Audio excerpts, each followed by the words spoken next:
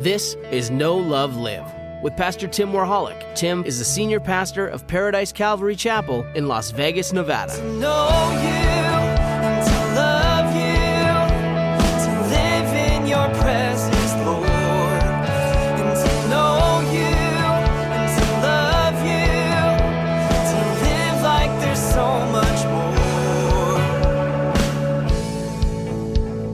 Let's get into the Word, see what the Lord has for us today. But let's pray first. Father God, we thank you for this Sunday evening, that we can sanctify it. We can set aside time to come together and to have sweet fellowship with you. We know, Lord, that you're going to provide all of our needs. You know that next week, when it's a new week, that you might have somebody here for us to be able to sing and worship you, but we don't just worship you through singing. We worship you through studying your word, focusing on you, praying. We worship you tonight as we look at your word in the book of Acts. And we thank you that you've blessed us exceedingly abundantly above all that we could ask or think, and we're so grateful. Just want to hear from you tonight, want to hear your voice. In Jesus' name we pray. Amen. The Acts of the Apostles. Nowadays, in the world that we live in, there seems to be a different brand of Christianity for everything. It's kind of gross to me. I was just talking to somebody this morning. We were talking about our Croatia trip, and they're saying, well, where are you going? And I said, well, we're going to fly into Venice. Super cheap tickets into Venice from Vegas. Go down to Rome. Oh, you're going to Rome? Yeah, we're going to Rome. I like Rome. I say, have you ever been to the Vatican? Yes, I've been to the Vatican. Has anybody else been to the Vatican? When I went into the Vatican, I became physically ill. Like I thought I was going to lose my cookies because it was so Babylon. It was so man-made, gaudy, disgusting that all the focus was put on people. And zero of the focus was put on God. Zero of the focus was put on Jesus. More of the focus was put on Mary than God. And it's just so like, oh, when I got out, I feel dirty, you know? So the Catholic Church, aka the Universal Church, you see this happen throughout history. I think Greg Laurie said it best once when he said,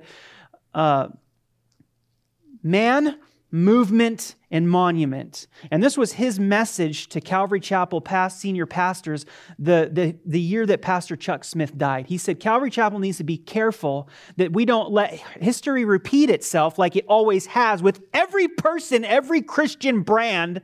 This is what happens. God moves mightily through a man. It becomes a movement, but then it turns into a monument. It's a statue that's set up, and you go through the motions, but that's not what God intended. You know, when we look at the seven churches of Revelation, do you know when Jesus talks to the church of Ephesus, it's so sobering for me, because what does he say to them? He says, you guys fell from your first love, right? He says, repent and do the things that you did before. Or what does Jesus say he's going to do? I'm going to come and remove my lampstand, right? What does a lampstand do? A lampstand holds the lights. Jesus said, you are the salt and the light of the world.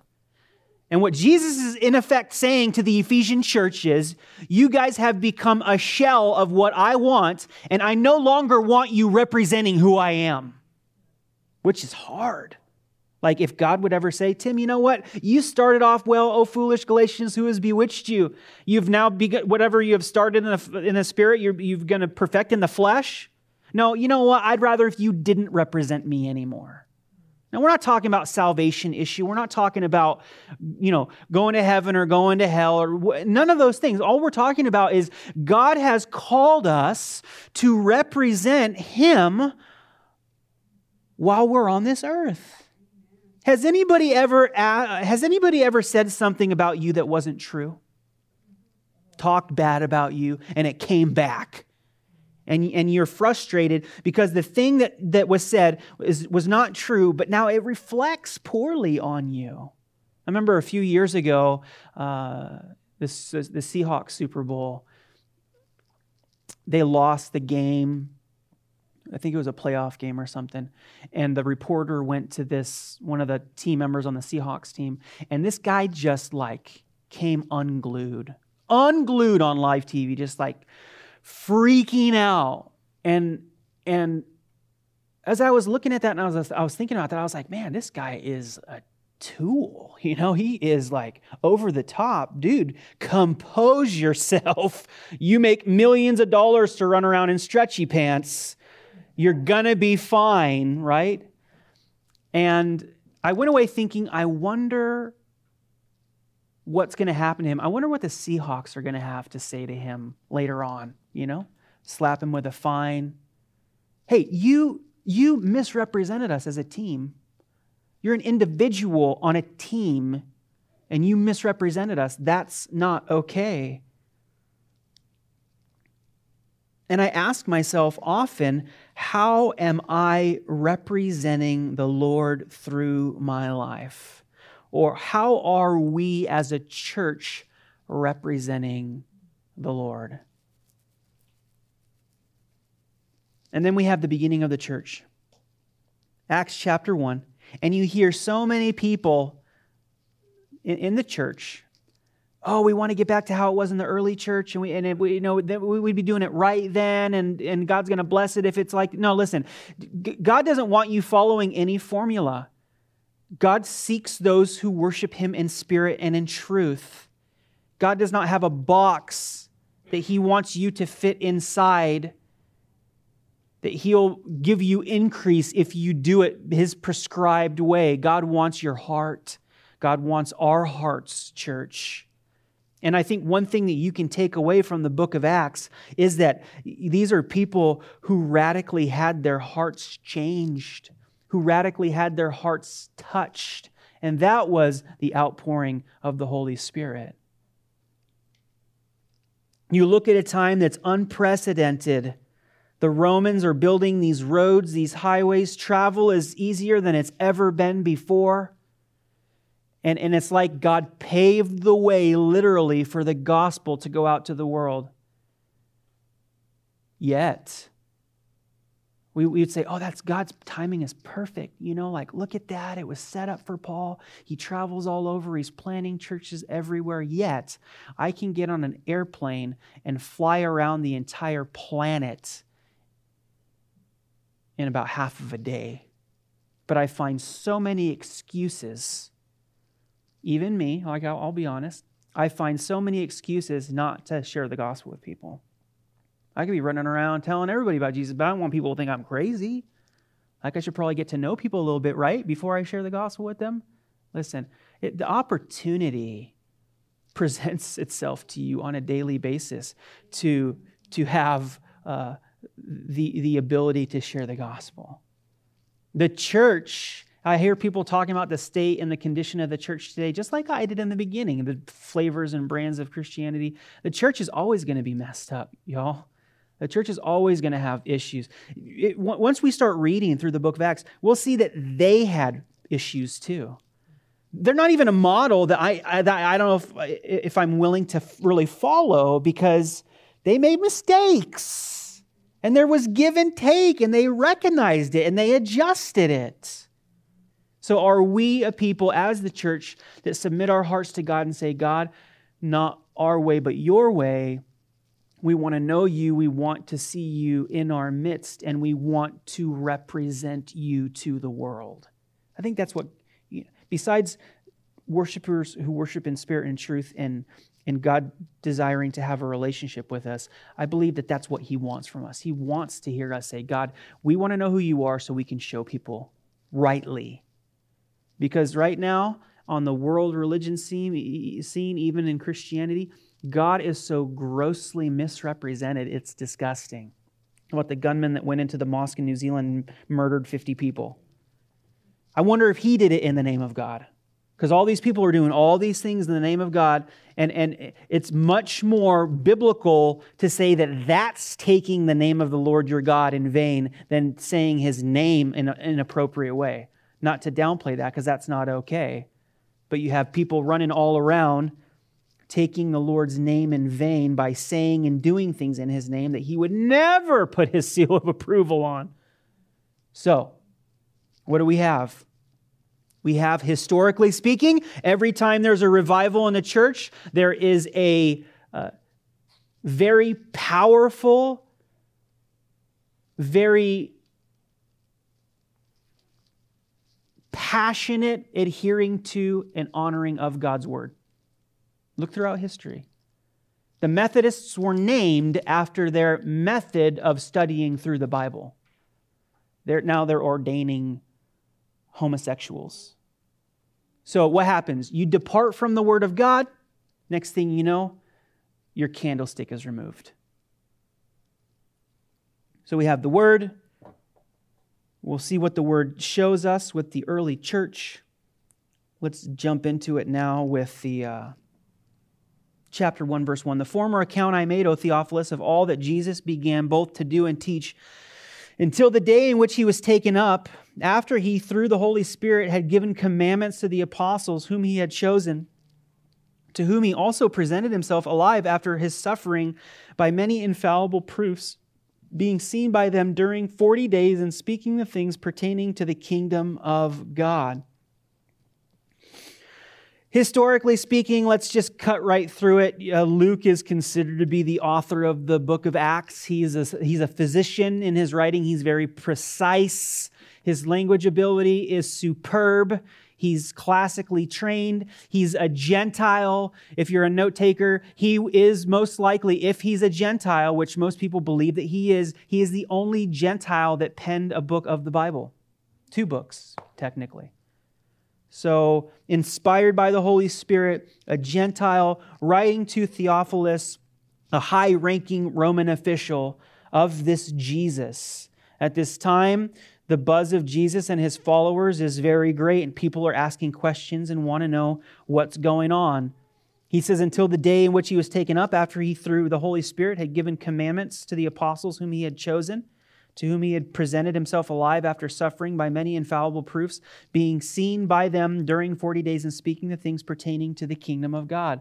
The agenda by God the Father has not changed. His desire is still that his kingdom would come, his will would be done on earth as it is in heaven. And in this apostolic age, the apostles are being sent out to give the good news of the kingdom of God. And I don't know about you, if you know anything about church history, but all of the apostles were martyred except for one. Is it pop quiz? John was the only one. Very good Bible scholars. So, I don't know if you remember, but in the night before Jesus was crucified, what did Peter do? He denied him, right?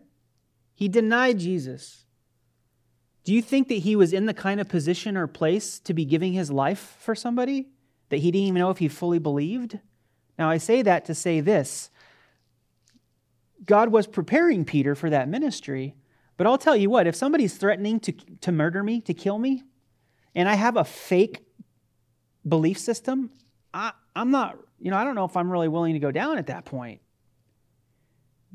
Jesus appeared to them over the course of 40 days, showing them many infallible proofs that it was him. Isn't that cool? He was bolstering them up, getting them ready for one of the most difficult tasks, the most difficult task that they would ever do. Chapter 1, verse 4, and being assembled together with them, he commanded them not to depart from Jerusalem, but to wait for the promise of the Father, which he said, you have heard from me. For John truly baptized with water, but you shall be baptized with the Holy Spirit not many days from now. Do you know one of the most amazing gifts of God to us as the New Testament church is the Holy Spirit? Some of the most controversial doctrine in the church is about the Holy Spirit. And some people would like to write him off altogether, like the cessationists. The gifts have ceased. God doesn't pour out his Spirit on us like he did in the apostolic age. I feel sorry for them. Seriously, I feel sorry because if it wasn't for the indwelling power of the Holy Spirit in my life, I would be the biggest loser like I was before in all of history. I need the power of the Holy Spirit on a daily basis. Now notice what we have to reference back to this a few times. Being assembled together with them, He commanded them. Notice these are commands, they're imperatives. Jesus is saying this is important. Do not depart from Jerusalem, but to wait for the promise of the Father. Now, has the Lord ever ministered to you or spoke something to you that you kind of took a little bit overboard? You know, has that ever happened to you? I've done it. You know, it's like just because I feel inclined or I felt like the Lord said something to me, I'm never going to do that again. You know, it's like secular music, for instance. You know, I'm never going to listen to secular music ever again. The only music that I listened to was Christian music and classical music. Because classical, sometimes I just need no words. I just need beautiful music, and I can worship God through the music. You know. But over the years, maybe it's more of a conviction, but over the years, it's like, there's some music that isn't really bad. I love jazz. I always have loved jazz music. I remember driving to church every Sunday morning with my dad with the jazz on the radio, driving to Mass every Saturday morning. Now, if you're taking note, verse 4 is going to be an issue for the church later on. We're not going to get there tonight, but what does he say? He commanded them not to depart from Jerusalem, but to wait for the Holy Spirit, the promise of the Father, which he said, you have heard from me, for John truly baptized with water, but you shall be baptized with the Holy Spirit not many days from now. Therefore, when they had come together, they asked him, saying, Lord, will you at this time restore the kingdom to Israel? And he said to them, it is not for you to know the times or the seasons for which the Father has put in his own authority, but you shall receive power when the Holy Spirit has come upon you, and you shall be my witnesses, to me in Jerusalem, in Judea, Samaria, and the end of the earth. Few things. The Holy Spirit, it was not possible for the Holy Spirit to indwell people before the cross of Jesus Christ. Before Jesus' death, burial, and resurrection, it was not possible for you to house the Holy Spirit. And this is why you're dirty and God's clean. After Jesus died on the cross, he cleanses you of your sins. God doesn't any longer look at you and your filth. Your righteousness, it says, is like filthy rags. He sees the blood of his Son that covered you and purified you, and you are a housing suitable for the Holy Spirit to dwell in. And we see this in the Old Testament. You can look at every Old Testament reference, and the Holy Spirit never dwelt in anybody. What did it do? It came alongside, or it came upon Samson. It came upon him in power. It came alongside, but we don't see an indwelling of the Holy Spirit because it wasn't possible. Now, the promise, the gift of the Father, since you are cleansed, you house the Holy Spirit. How do you make decisions based on the fact that you house the Spirit of God? I'm not trying to guilt trip you because I do this myself, right? I do stupid things sometimes, and I think to myself, nobody knows, nobody's going to see, I'm not Pastor Tim right now, so I can do something that doesn't really matter. And I think to myself, what does God think looking down on me right now? Like, we're not alone. There's principalities and powers. Like, open my eyes, there's probably stuff all around me. And like, I'm literally not alone being an idiot. And they're looking at me, they're like, why do you people do this? It's like we talked about this morning, creation groans earnestly for the fulfilling of the sons of God. You have the power of the Holy Spirit. You have the indwelling of the Holy Spirit in a way that nobody in history had before.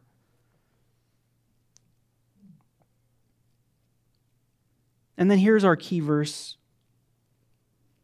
If you want to sum up what the church is supposed to look like in Jesus' words, look at verse 8. You shall receive power when the Holy Spirit has come upon you, and you shall be my witnesses. You shall be witnesses to me in Jerusalem, Judea, and Samaria, and the end of the earth. You may know that word power in the Greek is dunamis or dynamite. That's the kind of power the Holy Spirit wants to have in your life. And what does he want us to be after we receive that power? His witnesses.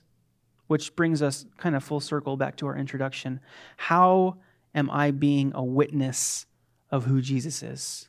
And again, it's not a guilt trip. It's just an honest question. Am I being a witness of Paradise Calvary Chapel? Am I being a witness of Calvary Chapel in general? Am I being a witness of an evangelical church in America? Am I being a witness of a non-denominational church in Las Vegas? Or am I being a witness of Jesus Christ? Because none of those other things matter. And we see here also that there's a question of the kingdom. And what is it specifically about? The kingdom of Israel. And God's like, I'm sure Jesus is like, you guys are so silly. Like, I'm talking about the kingdom of God coming to earth, and you guys are hung up on the nation of Israel, which I get it. The promises are going to be fulfilled. But thinking big picture here, he's like, you have no idea what's going to happen. Like how you are going to be effective by the power of the Holy Spirit to preach the gospel and to see people's lives changed. Now, when he had spoken these things, while they watched, he was taken up, and a cloud received him out of their sight. And while they looked steadfastly toward heaven, as he went up, behold, 2 men stood by them in white apparel, who also said, Men of Galilee, why do you stand gazing up in heaven? This same Jesus who was taken up from you into heaven will so come in like manner as you saw him go into heaven.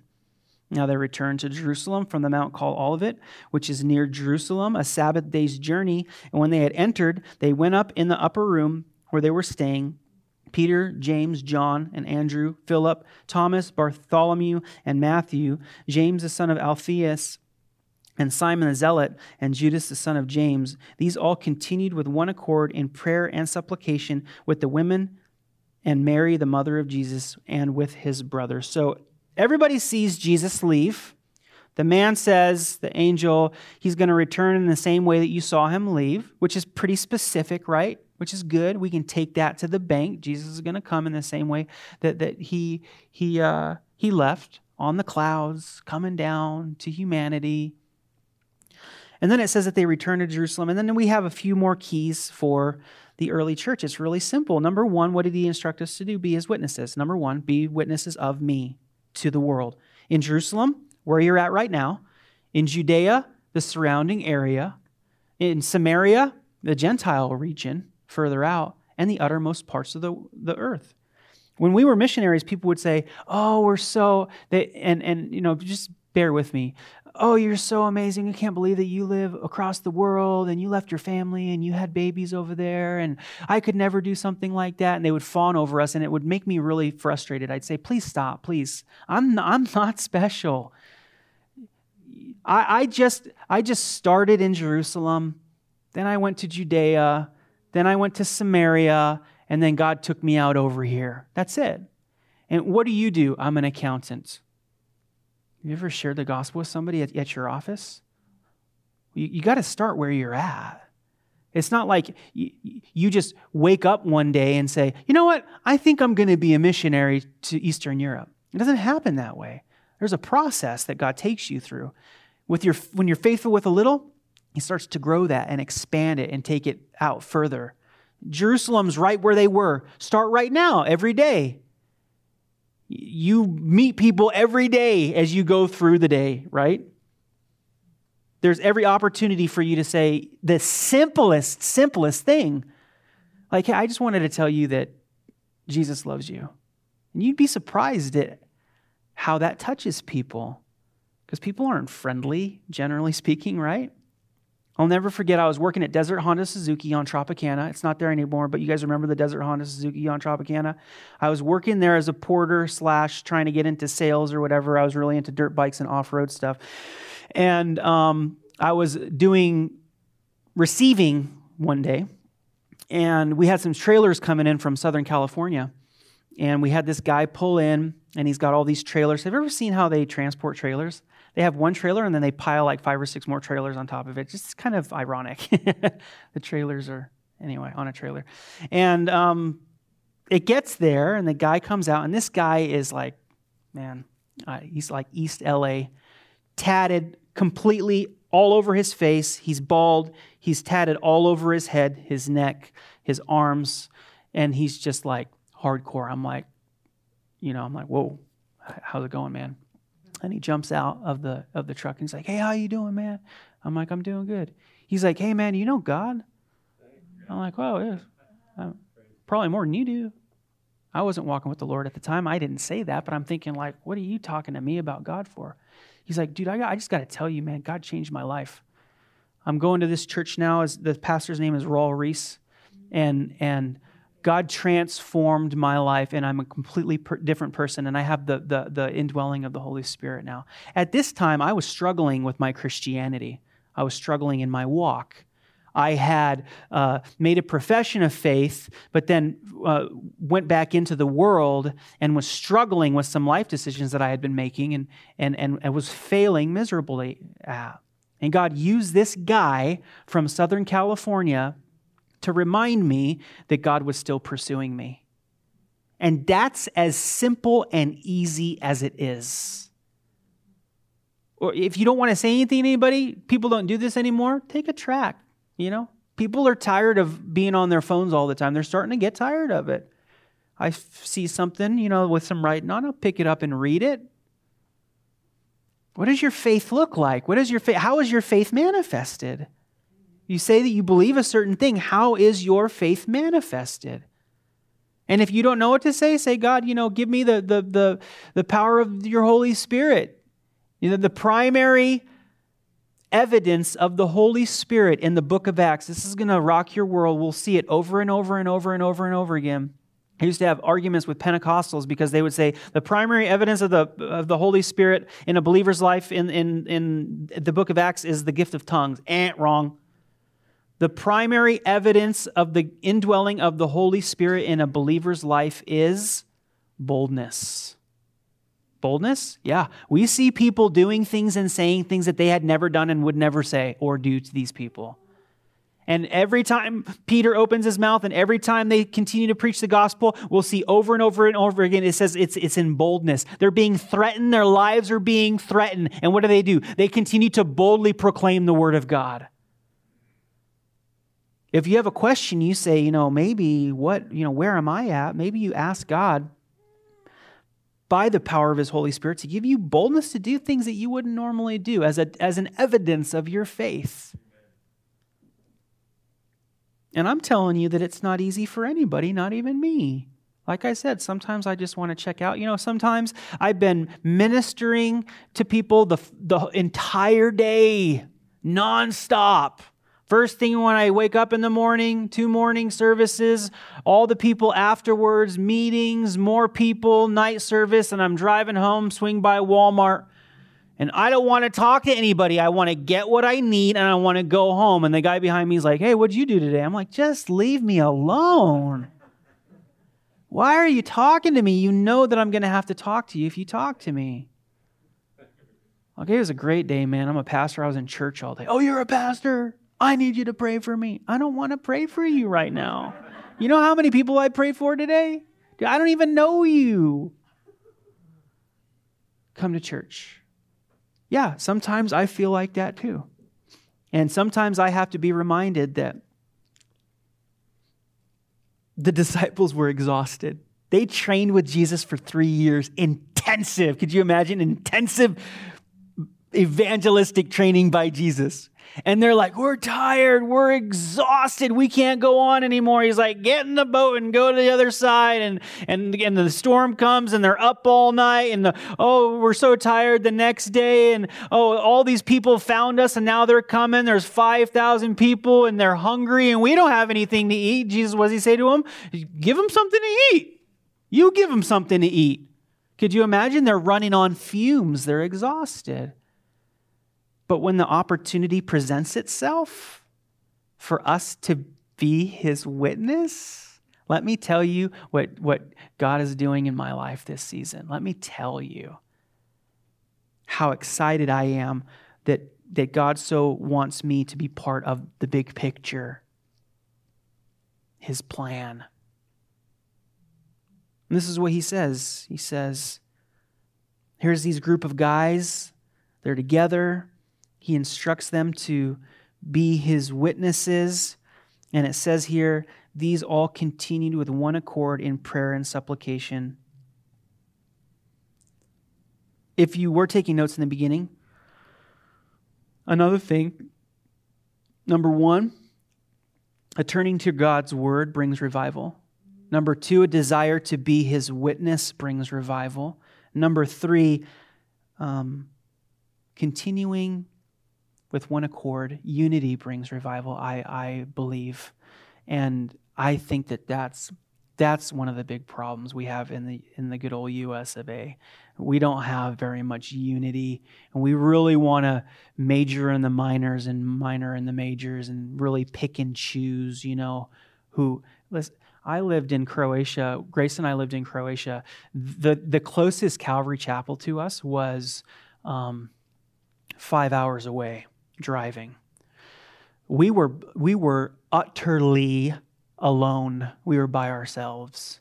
The only other people that were Christians, the average church size in Croatia to this day is 20 to 30 people. The only other people that we could have fellowship were these Christians from other churches. You ever heard of the Brethren Church before? Brethren Church, Wesleyan Church, Pentecostal Church. Guess what? They were my brothers and sisters. Everybody else completely rejected us. But there were some things that, like when I get together with you, I don't want to talk about what your position is on the gift of tongues. I'll read you what my position is, and I'll challenge you to do the same, but I don't want there to be something that creates this disunity, because a house divided against itself cannot stand. And if we are all one house, it's told that we are one spiritual building. We're being built up as living stones. It doesn't say that we're all different buildings being built up into a temple. It says that we together. You've heard the jokes about how surprised we're going to be when we get to heaven and the people we're going to see. Jesus himself was 7 different churches in Revelation. 7. There's going to be variety. There's going to be people that think differently, that look at things differently. So number 4 is unity. There has to be unity now. Obviously, I think that we make a bigger deal out of it than we really need to. But obviously, heretics can't hide themselves. It comes out, like what they believe. And primarily, what's going to anathema you? If you're going to get anathemaed, if you're going to get thrown out, like Paul says to the Galatian church, what's it really going to be about? What's it have to be about? What's the real primary qualification of being a heretic? Preaching a different gospel. That's it. We preach the gospel of grace. It's by grace through faith that you're saved, not by works, lest any man should boast. If you tell me that I have to work for my salvation, then I cannot have fellowship with you. But and yes, I understand, and don't get me wrong. I understand that there's other things as well, but what we see here in the church is a people so coming together and waiting on God that it creates unity with one accord, and in prayer and supplication. The last thing is prayer. Prayer, I would move prayer to the beginning of the list, because without prayer, you can't even have unity. So you pray, you seek God, and it is so subtle, it is so interesting how easy it is for our prayer lives to be the first thing that goes out the window. Sometimes I'll even read my Bible more than I'll pray, which is a terrible thing to confess. But I'm more comfortable with reading a chapter or two and then just getting on with my day than really giving some time to, what does it say? Supplication. and saying, God, this is where I'm at right now. This is where my wife's at right now. This is where my kids are at right now, and you know it, and this is what I need. And the only thing that I want is that my kids would walk with you and that we as a family would be a good witness of you every day. And while today is today, that it would be true for us and your church and the people in the church that are struggling with these things, and so and her and him and their sin issue and this and that. It's just easier to say, I read my chapter for the day and go about, there's people, everybody, I guarantee we go around this room right now, everybody's got at least one prayer request. You better. That means that when you go home tonight, there's 1, 2, 3, 4, 5, 6. We can count me twice because I have more than one. 7, 8, 9, 10, 11, 12, 13, 14, 15, 16, 17 people. Few in the back. Let's bump it up to 20. How long would it take you to go home tonight and pray, even if we don't bump it up for 17 people? It's going to take a minute, right? Unless you're just praying and bless them and unspoken. I don't know what I'm speaking. It's all unspoken. Just bless them, Lord. And there's intimacy in relationship. When I pray for somebody, I care about them.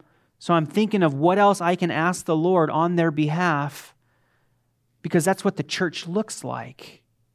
We care for each other. We love each other. Have a prayer list. Start keeping a prayer journal. This blows people out of the water every time. How many of you guys have a prayer journal? How many of you, the Lord rocks your world when you read back over your prayers and you realize, like, I prayed about that and I forgot. And God still answered the prayer. Like, that's how faithful God is. I prayed that prayer and forgot or chalked it up to a coincidence. God says, I hear every word that you speak. Uh-oh.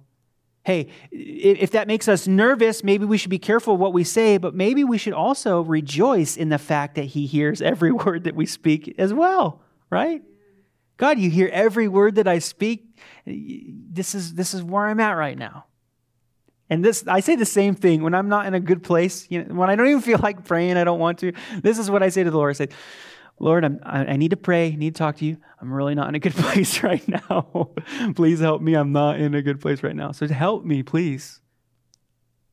Even if it's as simple as that, guess what? I'm still engaging him, and he has the opportunity to say, hey, you want help? Here you go. Here's some help. I don't know what was going on, but I was having a bad morning this morning. I don't know. It just felt funky. Got up and 3 kids are sick. My wife is staying home. She's supposed to be here at church with me. I get here, a bunch of people are sick and there's a bunch of little few things going on. And I just felt like, it's just having a funky day, weird day, And I'm sitting in the back worshiping for the second service. And I look over, and there's 3 men in the congregation that morning that impacted my life so powerfully. And they were all in church this morning. They came to hear me teach the Bible, which is very humbling. Hey guys, come on in. We're casual tonight, which was very humbling. First of all, Pastor Tommy Bertoli, you guys know him. Pastor Tommy was my first ever mentor that I ever had. He's the one that taught me how to study the Bible, taught me hermeneutics, poured into me. His office was open anytime. Back in 2001, I'd go in and we'd hang out in his office, and I'd make fun of him because of his New York accent. Here we are almost 20 years later. He's affirming the word that's being taught, right? I look in the back, there's Larry Palmer in the back row. Larry Palmer was a pastor of Calvary Chapel, Henderson. When I came back off the mission field, Larry Palmer was really one of, I can't say the only guy, but Larry and I just kind of connected. He's just that kind of guy. If you know Larry, I was hurt when I heard that he was stepping down from ministry. Now Larry is part of Paradise Calvary Chapel, and he tunes in every Sunday morning to watch via online because his family attends here, and he considers this his home church now because he works up in the mines. Humbled. And I look over and I see Steve Venable over here. How many of you guys know Steve Venable from Calvary Chapel, Spring Valley? Steve was also a mentor of mine when I was there in the early 2000s. Steve was the one who prayed over me and sent me to Europe when I got on a plane and flew to Paris. And you know, Steve is struggling with his health right now. It's difficult to see that. But I was talking to him this morning, and Steve is like, Tim, I remember when we sent you out, and I followed you the whole time you've been gone, and I'm so proud of you. I'm gonna choke up. Like, you're proud of me, dude. Look at what you've been through. God's faithfulness. And I'm just so blessed by when I see the body of Christ being unified and going forward together in those fundamentals that we just covered. Our passion is to be a witness for Jesus. We're seeking Him. We're praying. We're in unity.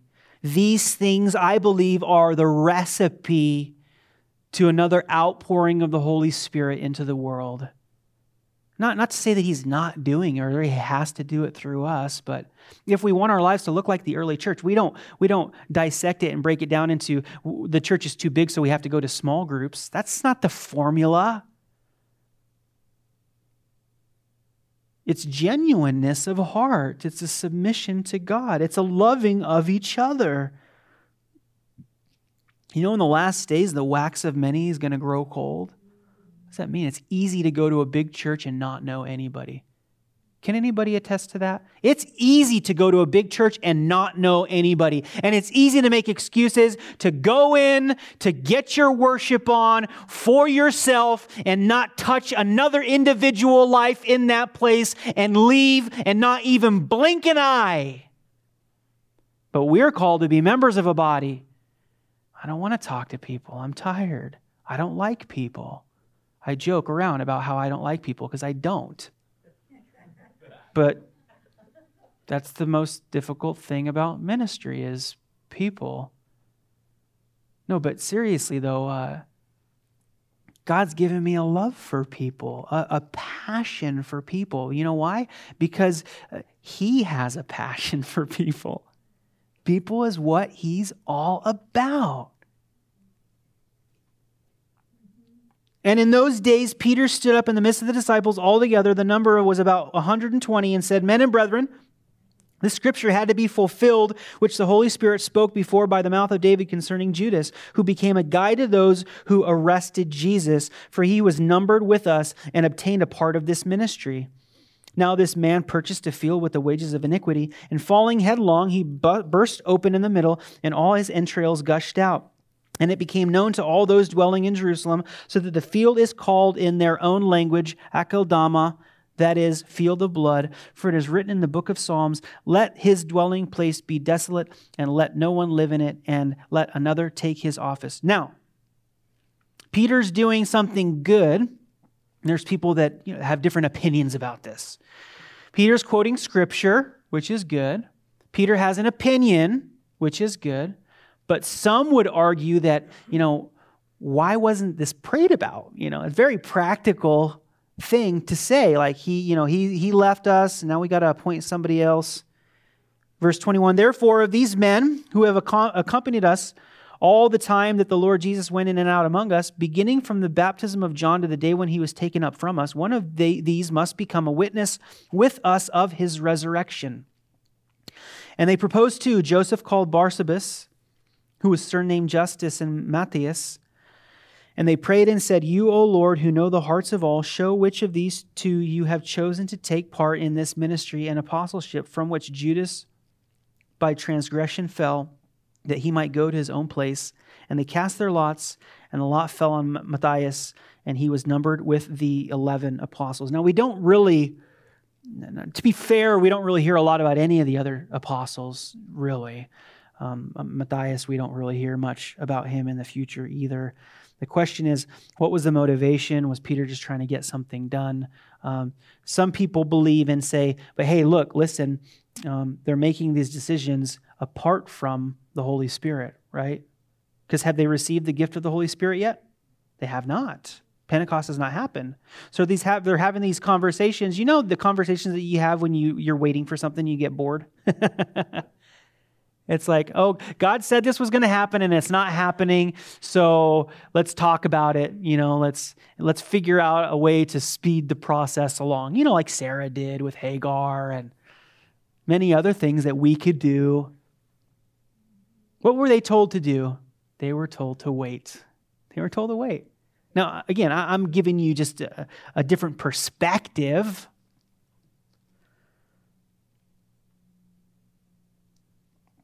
But they're making decisions and moving forward with something that they haven't really received instruction on. There doesn't seem to be a seeking of the Lord. I don't know if I'd say that they were getting bored, but they're definitely waiting. You know how long they waited, right? How long did they wait for Pentecost from the time Jesus went up? Pentecost is 50, so 50 days after Passover. How long was Jesus with them? 40 days, so we're talking about a week and a half or so. Yeah, it's all there. We can break it down.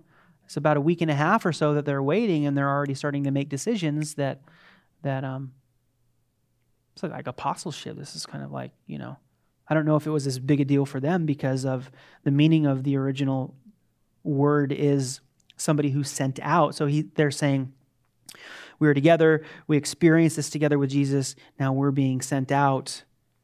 That may be the case. But they're talking about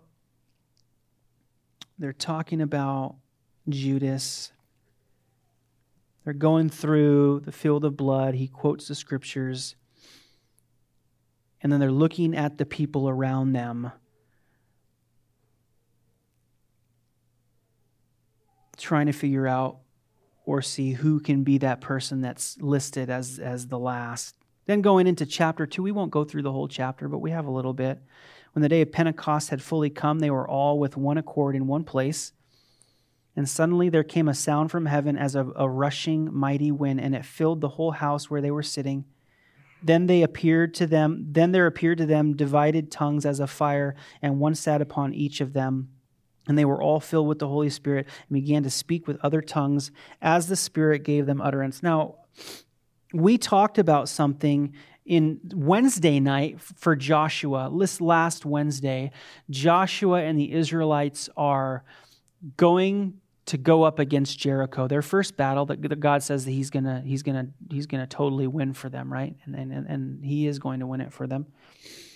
But before they go, and a couple times before, I said this, that God always sets a precedence when he starts to do a mighty, powerful work, right?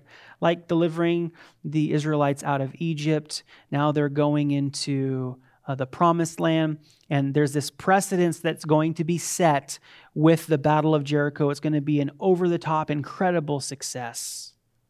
And it's going to be something that he wants to stick with them, right? So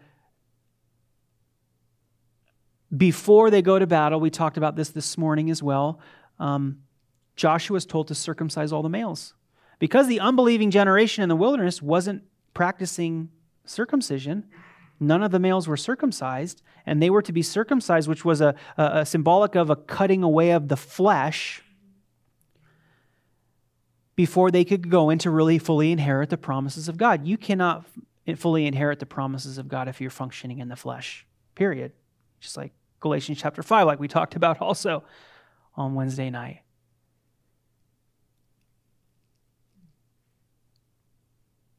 So there's this cutting away of the flesh,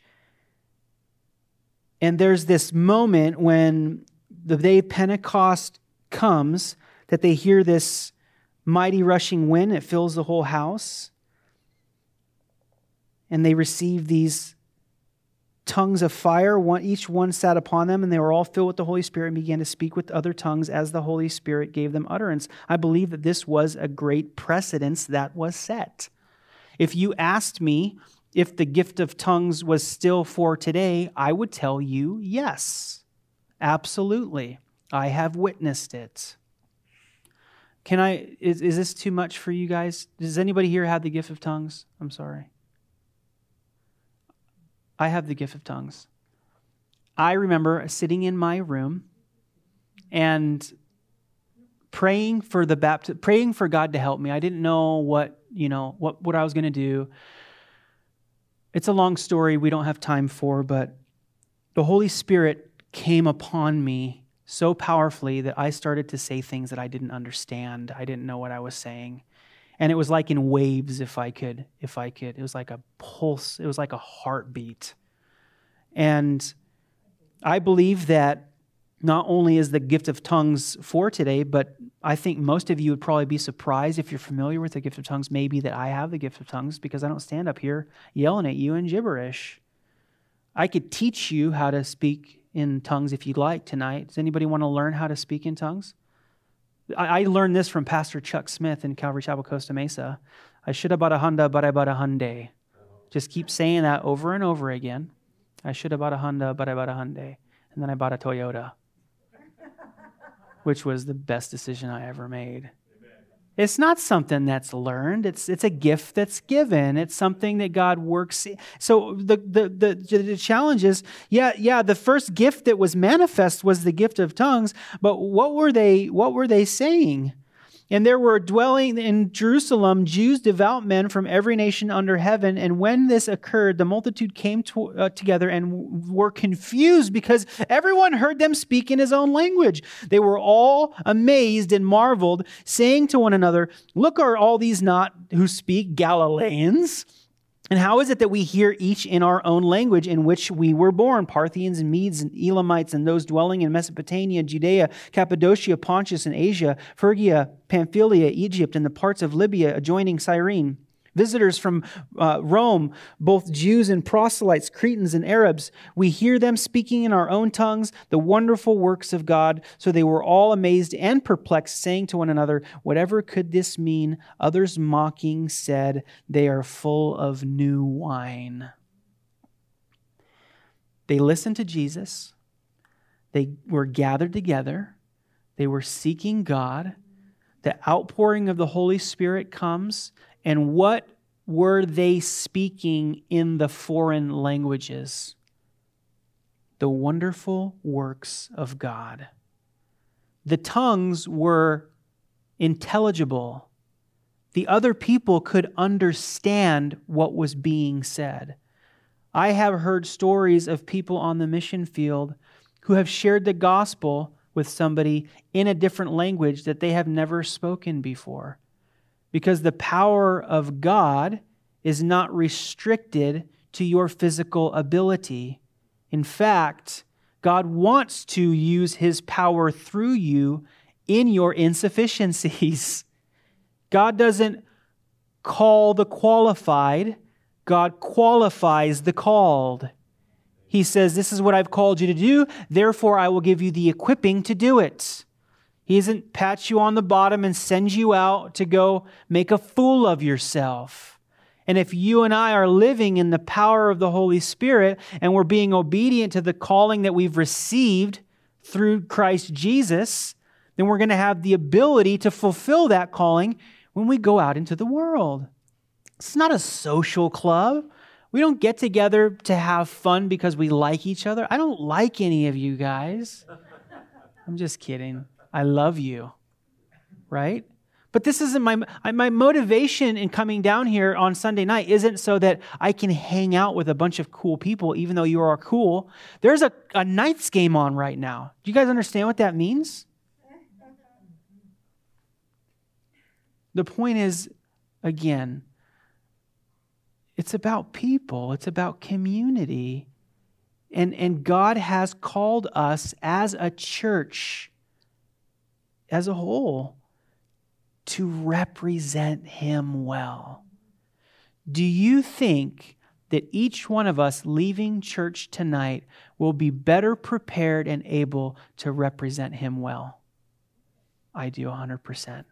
My perspective's been changed. Tomorrow morning, I'm going to wake up with a different kind of mentality. I'm going to go to sleep tonight thinking about you guys and thinking about what God has in store for us this week. Because when the Word of God says that He's prepared good works for us to walk in since the foundations of the earth were laid, I wake up tomorrow, I say, what are those things today, God?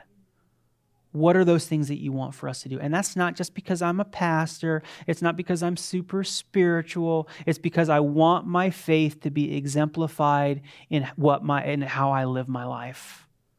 Because I really do believe it. I don't just talk about it. I really believe that I've seen God in power change people's lives. I saw my mother pray for my father, who was a staunch Catholic for 30 years before he came to know the Lord, and is still walking with him to this day, and drives an hour and a half each way to come out from Pahrump to come to church here with his son, because my mom prayed for him.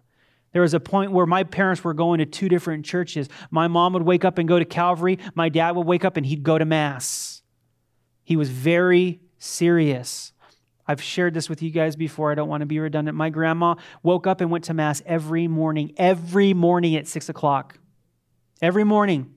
My grandmother was the first woman to become a Eucharistic minister in the northeastern part of the United States. You know what that means? When Pope John Paul II said, women are allowed to administer the Eucharist also, my grandma was first in line.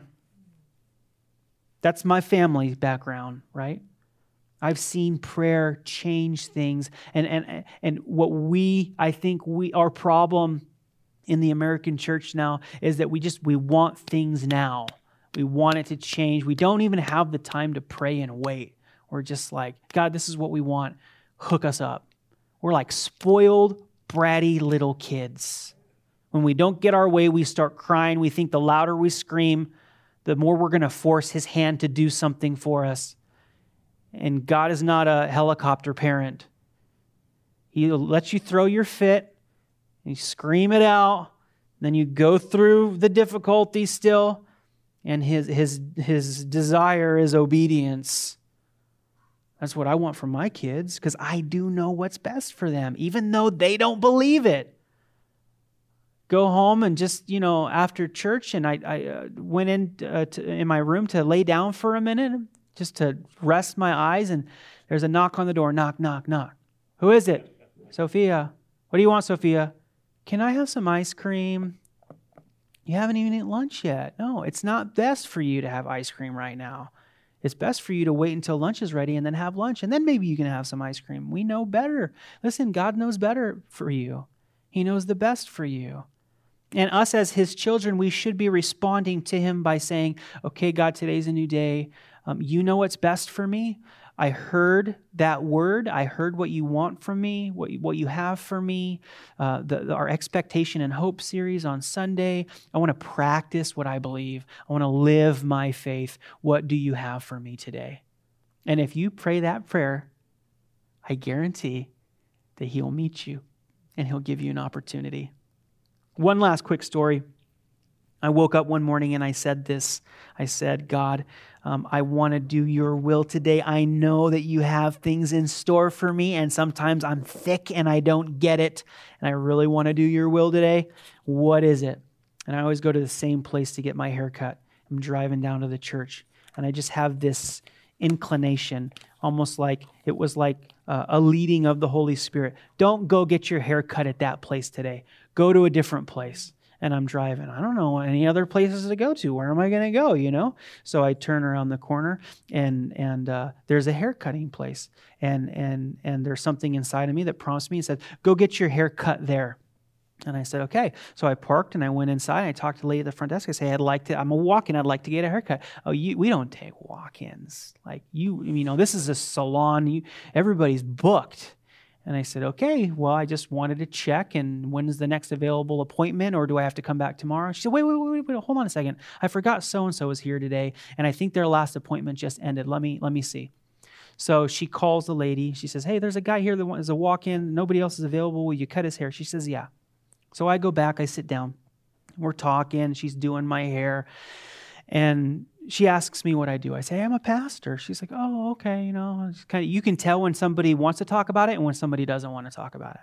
But the door was already open. So I start sharing, I start sharing my faith with her, how good God is. And next thing you know, she's cutting my hair, and I'm just in the thick of the gospel, like the raw gospel, repentance and reconciliation to God. And she just starts weeping. She's just crying. And I say to her, I'll never forget, I say to her, you really needed to hear this, didn't you? And she says, no, I didn't. I don't care about what you have to say, but I know somebody who does need to hear it. And would you go meet with him? He's on house arrest. He's probably going to jail for a long time. His court date's coming up, and he needs God's help big time.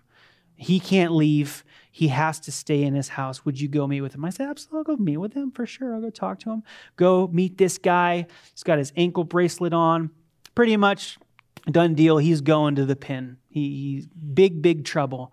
And I said, hey, your stepmom asked if I'd come talk to you. I want you to know that I came here to tell you the gospel, to share about God's perfect plan in your life. And he says, dude, I'll take anything you got. What do you got? Sat there, shared the gospel with him. He gets saved.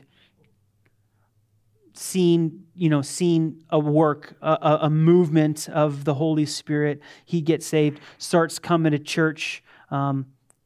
We have a baptism. He comes up to me, he says, hey, I really want to get baptized, but I can't submerge my ankle bracelet. If something happens to it, I can get in trouble, and his court date hadn't come up yet. And I said, well, just go ahead and wait until you get it taken off. Oh, I don't know how long that's going to be. And what if I go to jail and I go straight there? I'm like, well, don't worry about it. Like God's going to take care of you. Start seeking him about this.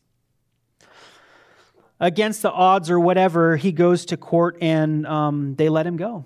They give him a slap on the wrist and take the ankle bracelet off, take him off of house arrest, and let him go. He gets baptized. I see still the God taking him through the process, And this again, like, please trust me when I say there is no room whatsoever for me to put the spotlight on me. This is not the point. The point is that I have to give you an example, right? That if you put yourself in the place of being used by God, he will use you. In a large house, there's vessels of righteousness and vessels of unrighteousness. God wants to use you as a vessel of righteousness. Grant and I, Grant's new office is a couple doors down. Was it this past week? Well, yeah, it was, because he came on Wednesday. He has an appointment with a guy. The guy notices on the website that Grant is listed as an elder in his church. He Googles the church, checks us out. He's on fire believer in Poland. He's Polish. He came over here just for business. Grant texts me. I go over, and this guy's he's bubbling, and he's animated, and he's super excited, and we all get to sit. He helps pastor pretty much. He's an elder of a small group of believers of 35 people in Poland, And then the connection. I don't know if you could have not made that or not had that meeting that day, or if it was even an option, but sometimes we want to cancel things that God set as a divine appointment. This isn't even one of our appointments. It's a divine appointment. And it's good to be reminded and have that perspective again. And to come back to the fact, and I'll close with this, wherever you're at right now, wherever I'm at, wherever we're at, are we in a place where we're saying, God, I want to witness you in my life so that I can be a witness of you for others? I want to so be connected to you and being moved by you that it doesn't just affect me, it affects those around me. That's what the church is supposed to look like. You see what happened with the revival in Southern California with Calvary Chapel? It's because that's what was happening. People were excited to know who God was. People were not just getting around together to play church. They were excited to know who God was. And if we are in that kind of position where we are actively engaging and excited about what God is doing in our lives, he's going to do the same thing. And he's going to use you as part of the puzzle piece in his kingdom.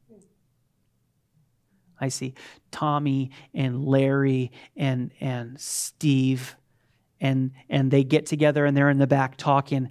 They haven't seen each other in years, a decade or more probably. And you just see how God used these guys and that they're here now together again, and that God's doing something. He's stirring up the church. He's getting people involved. There's unity. We're seeking Him. There's prayer. There's a submitting to His word. And boy, is it sweet to see it happen. Amen? Let's pray. Father, thank you that your word applied to the early church when these things were happening and the promise and giving of your Holy Spirit. But how they so apply to us today as well. God, that we want the dynamis. We want the power of your Holy Spirit in our lives. We don't want to be content with going to a Bible study. We don't want to be content with getting together with some of our Christian friends and playing games. We don't want to be content with identifying with a church or a title or a brand. We want to identify with being your witnesses, being worshipers of you in spirit and in truth, and the passion that comes from knowing you would be so infectious that it would get into other people and that they would have the same desire and passion as well. You would change lives, that you would forgive sin, that you would bring restoration, and that we would be those living stones built together and testify of your goodness and your grace in these days. We love you. Thank you for these, my brothers and sisters who are here, Lord, tonight. Bless them this week as they go out and to do take those steps and things that you preordained for them in Jesus' name.